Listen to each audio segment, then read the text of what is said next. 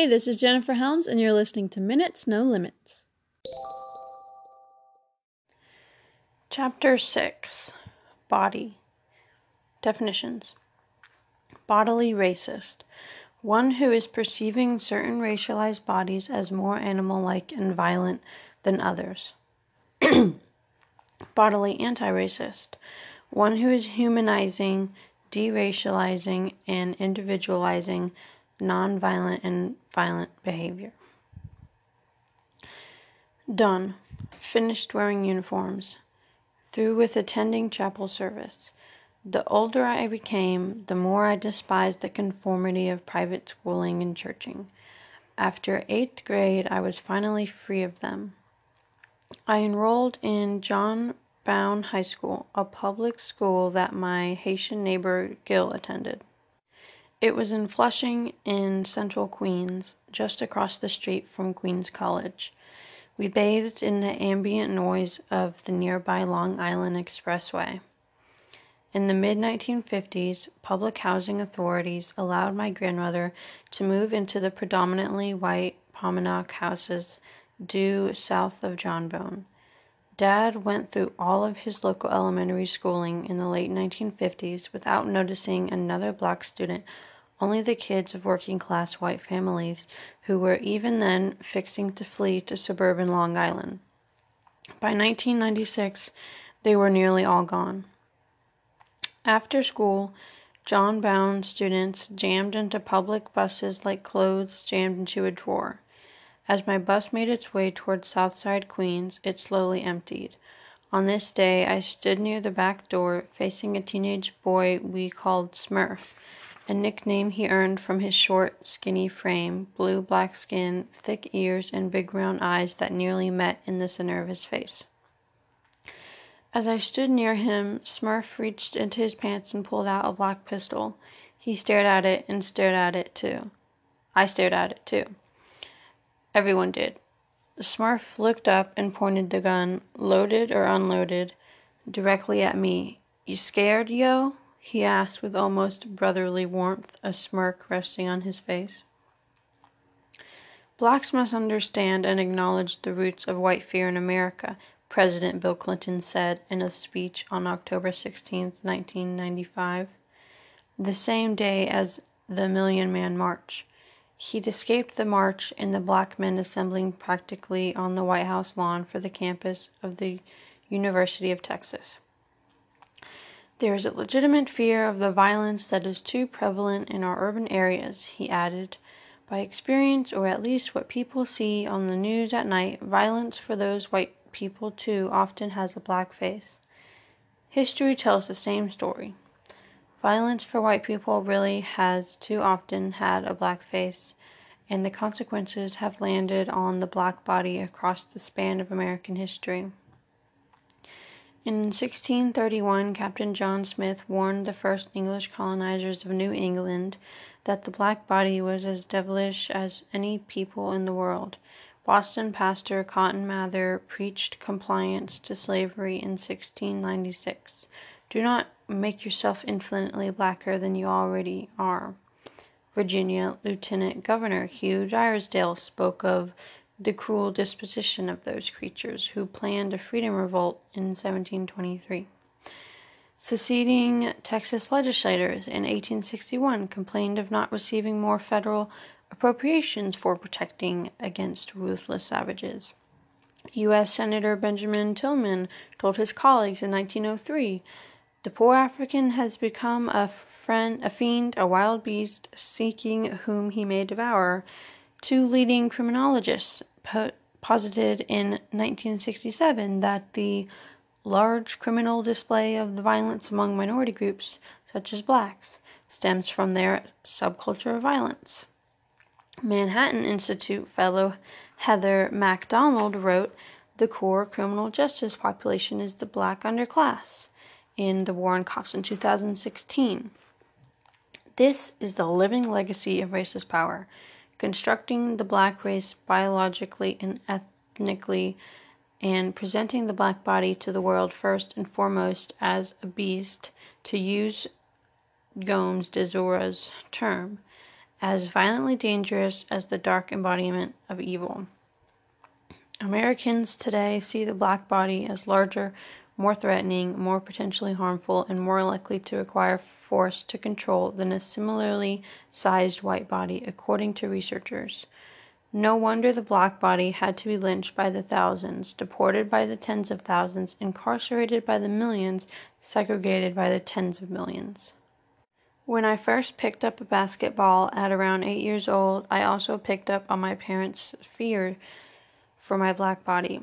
My parents hated when I played ball at nearby parks, worried I'd get shot, and tried to discourage me by warning me of the dangers waiting for me out there. In their constant fear-mongering about drug dealers, robbers, killers, they nurtured in me a fear of my own black neighbors. When I proposed laying concrete in our grassy backyard and putting up a basketball hoop there, my father built a court faster than a house flipper, a nicer one than the courts at nearby parks. But the new basketball court could not keep me away from my own dangerous black body or from Smurf on the bus. "Nah, yo," I coolly responded to Smurf's question about my fear, my eyes locked on the gun. "Whatever, man," he snickered. "You scared, yo?" Then he jammed the gun in my ribs and offered a hard smile. I looked him straight in the eye, scared as hell. "Nah, yo," I said, giggling a little. "But that's a nice piece, though. It is, ain't it?" Satisfied, Smurf turned, gun in hand, and looked for somebody else to scare. I exhaled relief, but knew I could have been harmed that day as I could have other days. Especially, I thought, inside John Brown High School, surrounded by other Black and Latinx and Asian teens. Moving through John Brown's hallways, eyes sharper than my pencils, I avoided stepping on new sneakers like they were landmines, though when I did accidentally step on one, nothing exploded. I avoided bumping into people, worried a bump could become a hole in my head, though when I did inevitably bump into someone, my head stayed intact. I avoided making eye contact as if my classmates were wolves, though when I did, my body did not get attacked. I avoided crews, fearing they would flock at me at any moment, though when I did have to pass through a crew, I didn't get jumped. What could happen based on my deepest fears mattered more than what did happen to me. I believed violence was stalking me, but in truth I was being stalked inside by my own head by racist ideas. Crews ran my high school, like crews run America, and I considered joining the Zulu Nation, awed by its history and reach. Witnessing an initiation changed my mind. The perverse mix of punches and stomps, handshakes and hugs, turned me off. But I did have an informal crew bound by an ironclad loyalty that required us to fight for each other should the occasion arise. One day, we met another crew on a block near the Long Island Expressway, maybe 5 of us and 15 of them, all staring menacingly at each other as we approached. This was new to me, the showdown, the curses flying and landing, the escalating displays of anger, threats slamming like fists. I was in the mix with the rest of them, but passing drivers glancing over could not see that I was fighting my nervousness more than anything. One threat led to another. No one rushed me. As small and unassuming as I was, I saw a big Gil fighting off punches. I wanted to help him, but then I saw a tall, skinny, solitary teen looking around nervously. He reminded me of myself. I crept up behind him and jumped through a vicious right hook. He went down hard on the pavement and I skittered off. Soon we heard sirens and scattered like ants, fearful of getting smashed by the NYPD. We were unarmed, but we knew that blackness armed us even though we had no guns. Whiteness disarmed the cops, turned them into fearful potential victims.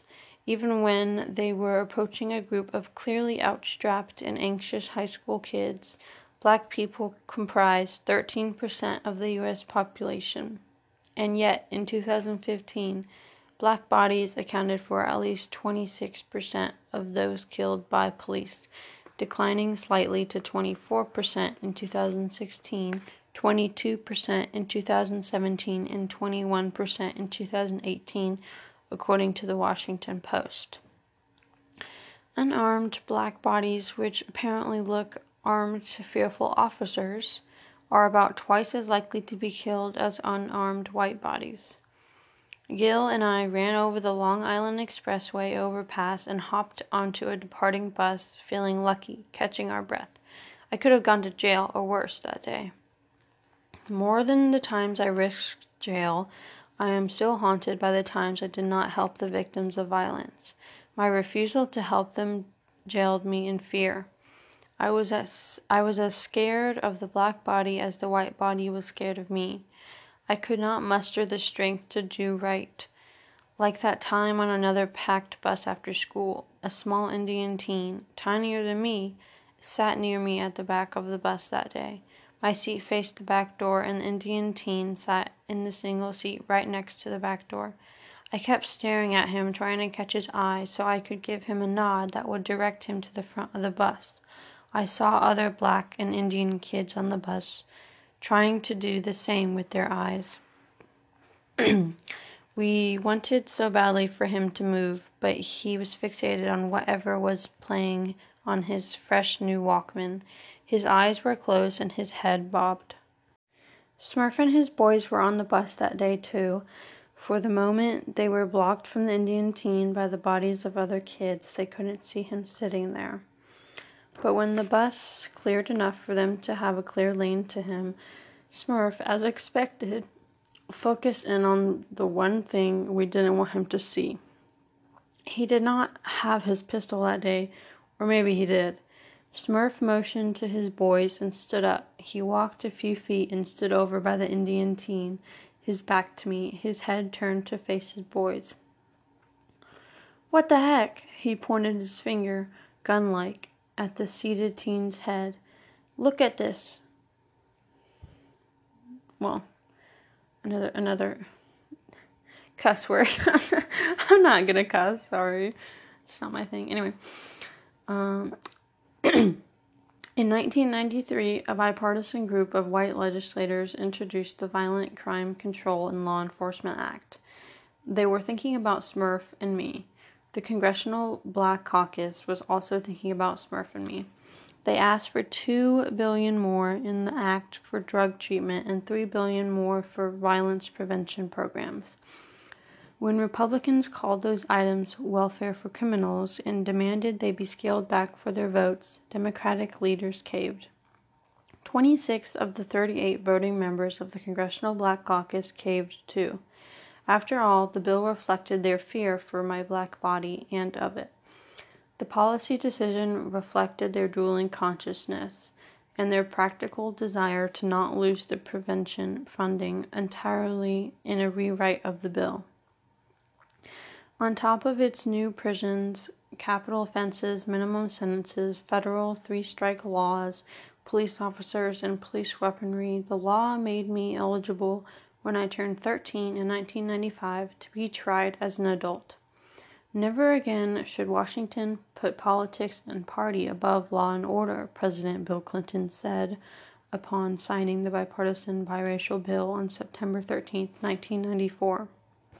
"Yo, walk that Walkman, run that Walkman," Smurf said rather gently. The kid did not look up, still captivated by the beat coming from his headphones. Smurf punch-tapped him on the shoulder. "Yo, run that Walkman," he shouted. I want to stand up and yell, "Leave him alone. Why are you always messing with people, Smurf? What the heck is wrong with you?" But my fear caged me. I remained seated and quiet. The kid finally looked up, startled. "What?" The shock of Smurf looming over him and the loudness of the music made him raise his voice. I shook my head, but without shaking my head. I remained still. Clinton Democrats thought they had won the political turf war to own crime as an issue, to war on the black body for votes. But it took little time for racist Americans to complain that even the most expensive crime bill in human history was not enough to stop the beast, the devil, the gun, Smurf, me. Around Thanksgiving in 1995, Princeton political scientist John J. DiIulio Jr. warned of the coming of the super predators, especially young bodies like mine in black inner-city neighborhoods. DiIulio later said he regretted using the term. But DiIulio never had to internalize this racist idea and look at his own body in fear. He never had to deal with being haunted. My friends at John Brown did. I did. In 1996, I turned 14. A super predator was growing in me, in Smurf, they said. I believed what I heard. Most inner-city children grow up surrounded by teenagers and adults who are themselves deviant, delinquent, or criminal, DiIulio wrote. Watch out. A new generation of street criminals is upon us, the youngest, biggest, and baddest generation any society has ever known, he warned. My band of juvenile super predators were radically impulsive, brutally remorseless youngsters, including ever more pre-teenage boys who murder, assault, rape, rob, burglarize, deadly drugs, join gun-toting gangs, and create serious communal disorders. We, the young black super predators, were apparently being raised with an unprecedented inclination toward violence, in a nation that presumably did not raise white slaveholders, lynchers, mass incarcerators, police officers, corporate officials, venture capitalists, financiers, drunk drivers, and war hawks to be violent. This swarm of super predators never materialized in the late 1990s. Violent crime had already begun its dramatic decline by the time I stared at Smurf demanding that Walkman in 1996.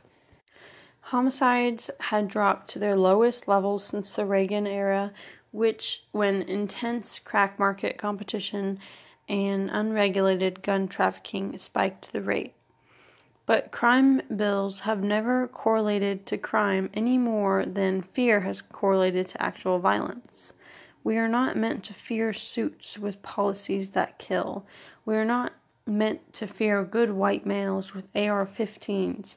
No, we are to fear the weary, unarmed Latinx body from Latin America. The Arab body kneeling to Allah is to be feared. The black body from hell is to be feared. Adept politicians and crime entrepreneurs manufacture the fear and stand before voters to deliver them. Messiahs who will liberate them from fear of these other bodies. You didn't hear me, Smurf fumed. I said, run that Walkman. In my mind, I tried to devise a strategy for the poor kid, imagining myself in his place. I had a bit of a gift for staying calm and diffusing potentially volatile situations, which served me well, whether I was dealing with the violently finicky Smurfs of the world or capriciously violent police officers. I learned to disarm or avoid the Smurfs around town, kids bent on mayhem. But I also saw that strangers were doing the same calculations when they saw me coming. I'd see the fear in their eyes. They'd see me and decide they were looking at Smurf. We scared them just the same. All they saw were our dangerous black bodies. Cops seemed especially fearful. Just as I learned to avoid the Smurfs of the world, I had to learn to keep racist police officers from getting nervous. Black people are apparently responsible for calming the fears of violent cops in the way women are supposedly responsible for calming the sexual desires of male rapists. If we don't, then we are blamed for our own assaults, our own deaths. But at that point, the kid across from me was out of options. There was probably no way to defuse the situation. Run that Walkman, Smurf yelled, now turning heads at the front of the bus and most likely prompting the bus driver to call the ruckus in. The shocked teen started to stand up, saying nothing, just shaking his head. He probably intended to relocate to the front near the relative safety of the bus driver. But as soon as he straightened his body, Smurf landed a side haymaker to the kid's temple. His head bounced into the window and then onto the bus's floor. Smurf snatched the tumbling Walkman, and then his boys got up to join in. The kid covers his face when the stomps from the Timberland boots came pummeling down. It all happened right in front of me. I did nothing. The bus stopped. The back door opened. Smurf and his boys leapt off and ran away, light-hearted and grinning. But I noticed that 4 eyes from Smurf's crew remained on the bus, lurking and looking, seemingly waiting for somebody to help this kid laid out in agony. I did nothing. The responsibility of keeping myself safe followed me like the stray dogs in my neighborhood, barking fear into my consciousness. I never wanted to arrive home to my parents with empty pockets and no shoes, with a leaking, beaten body like the Indian kid, or worse, no arrival at all. Only a letter from the police reporting my murder or a phone call from the hospital. I convinced my parents, or so I thought, I was safe. But I did not convince myself. The acts of violence I saw from Smurf and others combined with the racist ideas all around me to convince me that more violence lurked than there actually was. I believed that violence didn't define just Smurf, but all the black people around me, my school, my neighborhood. I believed it defined me, that I should fear all darkness up to and including my own black body. Those of us black writers who grew up in inner-city black neighborhoods too often recall the violence we experienced more than the non-violence. We don't write about all those days we were not faced with guns in our ribs. We don't retell all those days we did not fight, the days we didn't watch someone get beaten in front of us. We become exactly like the nightly local news shows. If it bleeds, it leads. And our stories center on violent black bodies instead of the overwhelming majority of non-violent black bodies. In 1993, near the height of urban violent crime, for every 1,000 urban residents, 74 or 7.4% reported being victims of violent crime, a percentage that declined further thereafter. In 2016, for every 1,000 urban residents, about 30 or 3% reported being victims of violent crimes. These numbers are not precise. Researchers estimate that more than half of violent crimes from 2006 to 2010 went unreported to law enforcement. And even being around violent crime can create adverse effects. But the idea that directly experienced violence is endemic and everywhere affecting everyone, or even most people, that black neighborhoods as a whole are more dangerous than war zones, to use President Trump's term, is not a reality. It all makes sense that this is the story we so often tell. The fist swinging and gunshots and early deaths cling to us like a second skin, while the hugs and dances and good times fall away.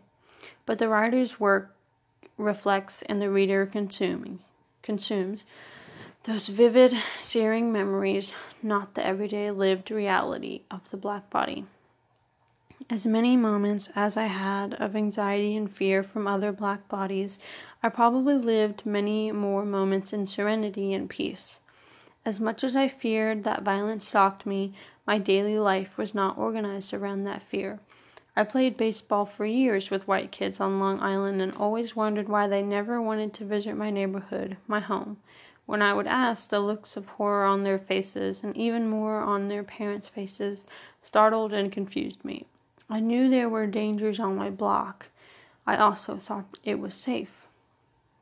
I did not connect the whole or even most of the Southside Queens with violence, just as I did not connect all or 7 or even most of my black neighbors with violence. Certain people, like Smurf, certain blocks and certain neighborhoods I knew to avoid, but not because they were black. We were almost all black. I knew in a vague way that black neighborhoods with high-rise public housing like 40p, the South Jamaica houses, or Baisley Park houses were known to be more violent than neighborhoods like mine, Queens Village, with more single-family homes, but I never really thought about why. but I knew it wasn't blackness. Blackness was a constant. A study that used National Longitudinal Survey of Youth data from 1976 to 1989 found that young black males engaged in more violent crime than young white males. But when the researchers compared only employed young males of both races, the differences in violent behavior vanished. Or as the Urban Institute stated in more recent report on long-term unemployment, communities with a higher share of long-term unemployment workers also tend to have higher rates of crime and violence. Another study found that the 2.5% decrease in unemployment between 1992 and 1997 resulted in a decrease of 4.3% for robbery, 2.5% for auto theft, 5% for burglary, and 3.7% for larceny. Sociologist Karen F. Parker strongly linked the growth of black-owned businesses to a reduction in black youth violence between 1990 and 2000. In recent years, the University of Chicago Crime Lab worked with the One Summer Chicago Plus Jobs program and found a 43% reduction in violent crime arrests for black youths who worked 8-week-long part-time summer jobs, comparing with the control group of teens who did not. In other words, researchers have found a much stronger and clearer correlation between violent crime levels and unemployment levels than between violent crime and race. Black neighborhoods did not all have similar levels of violent crime. If the cause of the violent crime is the black body, if black people are violent demons, then the violent crime levels would be relatively the same no matter where black people live. But black upper income and middle class income neighborhoods tend to have less violent crime than black low income neighborhoods, as in the case in non-black communities. But that does not mean low-income black people are more violent than high-income black people. That means low-income neighborhoods struggle with unemployment and poverty, and their typical byproduct, violent crime. For decades, there have been three main strategies in reducing violent crime in black neighborhoods. Segregationists who consider black neighborhoods to be war zones have called for tough policing and the mass incarceration of super predators. Assimilationists say these super predators need tough laws and tough love from mentors and fathers to civilize them back to nonviolence. Anti-racists say black people, like all people, need more higher-paying jobs within their reach, especially black youngsters who have consistently had the highest rates of unemployment of any demographic group, topping 50% in the mid-1990s. There is no such thing as a dangerous racial group, but there are, of course, dangerous individuals like Smurf. There is the violence of racism, manifest in policy and policing, that fears the black body. And there is the non-violence of anti-racism that does not fear the black body, that fears, if anything, the violence of the racism that has been set on the black body. Perceptions of danger and actual threats met me each day at John Brown in various forms. There was the dangerous disinterest of some teachers, or the school's dangerous overcrowding. 3,000 students packed into a school built for far fewer. The classes were so large, twice as large as in my private schools, that detached students like me were able to hold on our own back of the room classes before detached teachers. I do not remember a single teacher or class or lesson or assignment from 9th grade. I was checked out, following the lead of most of the teachers, administrators, and politicians who were ostensibly in charge of my education. I attended John Brown like someone who clocked into his job with no intention of working. I only worked hard on my first love.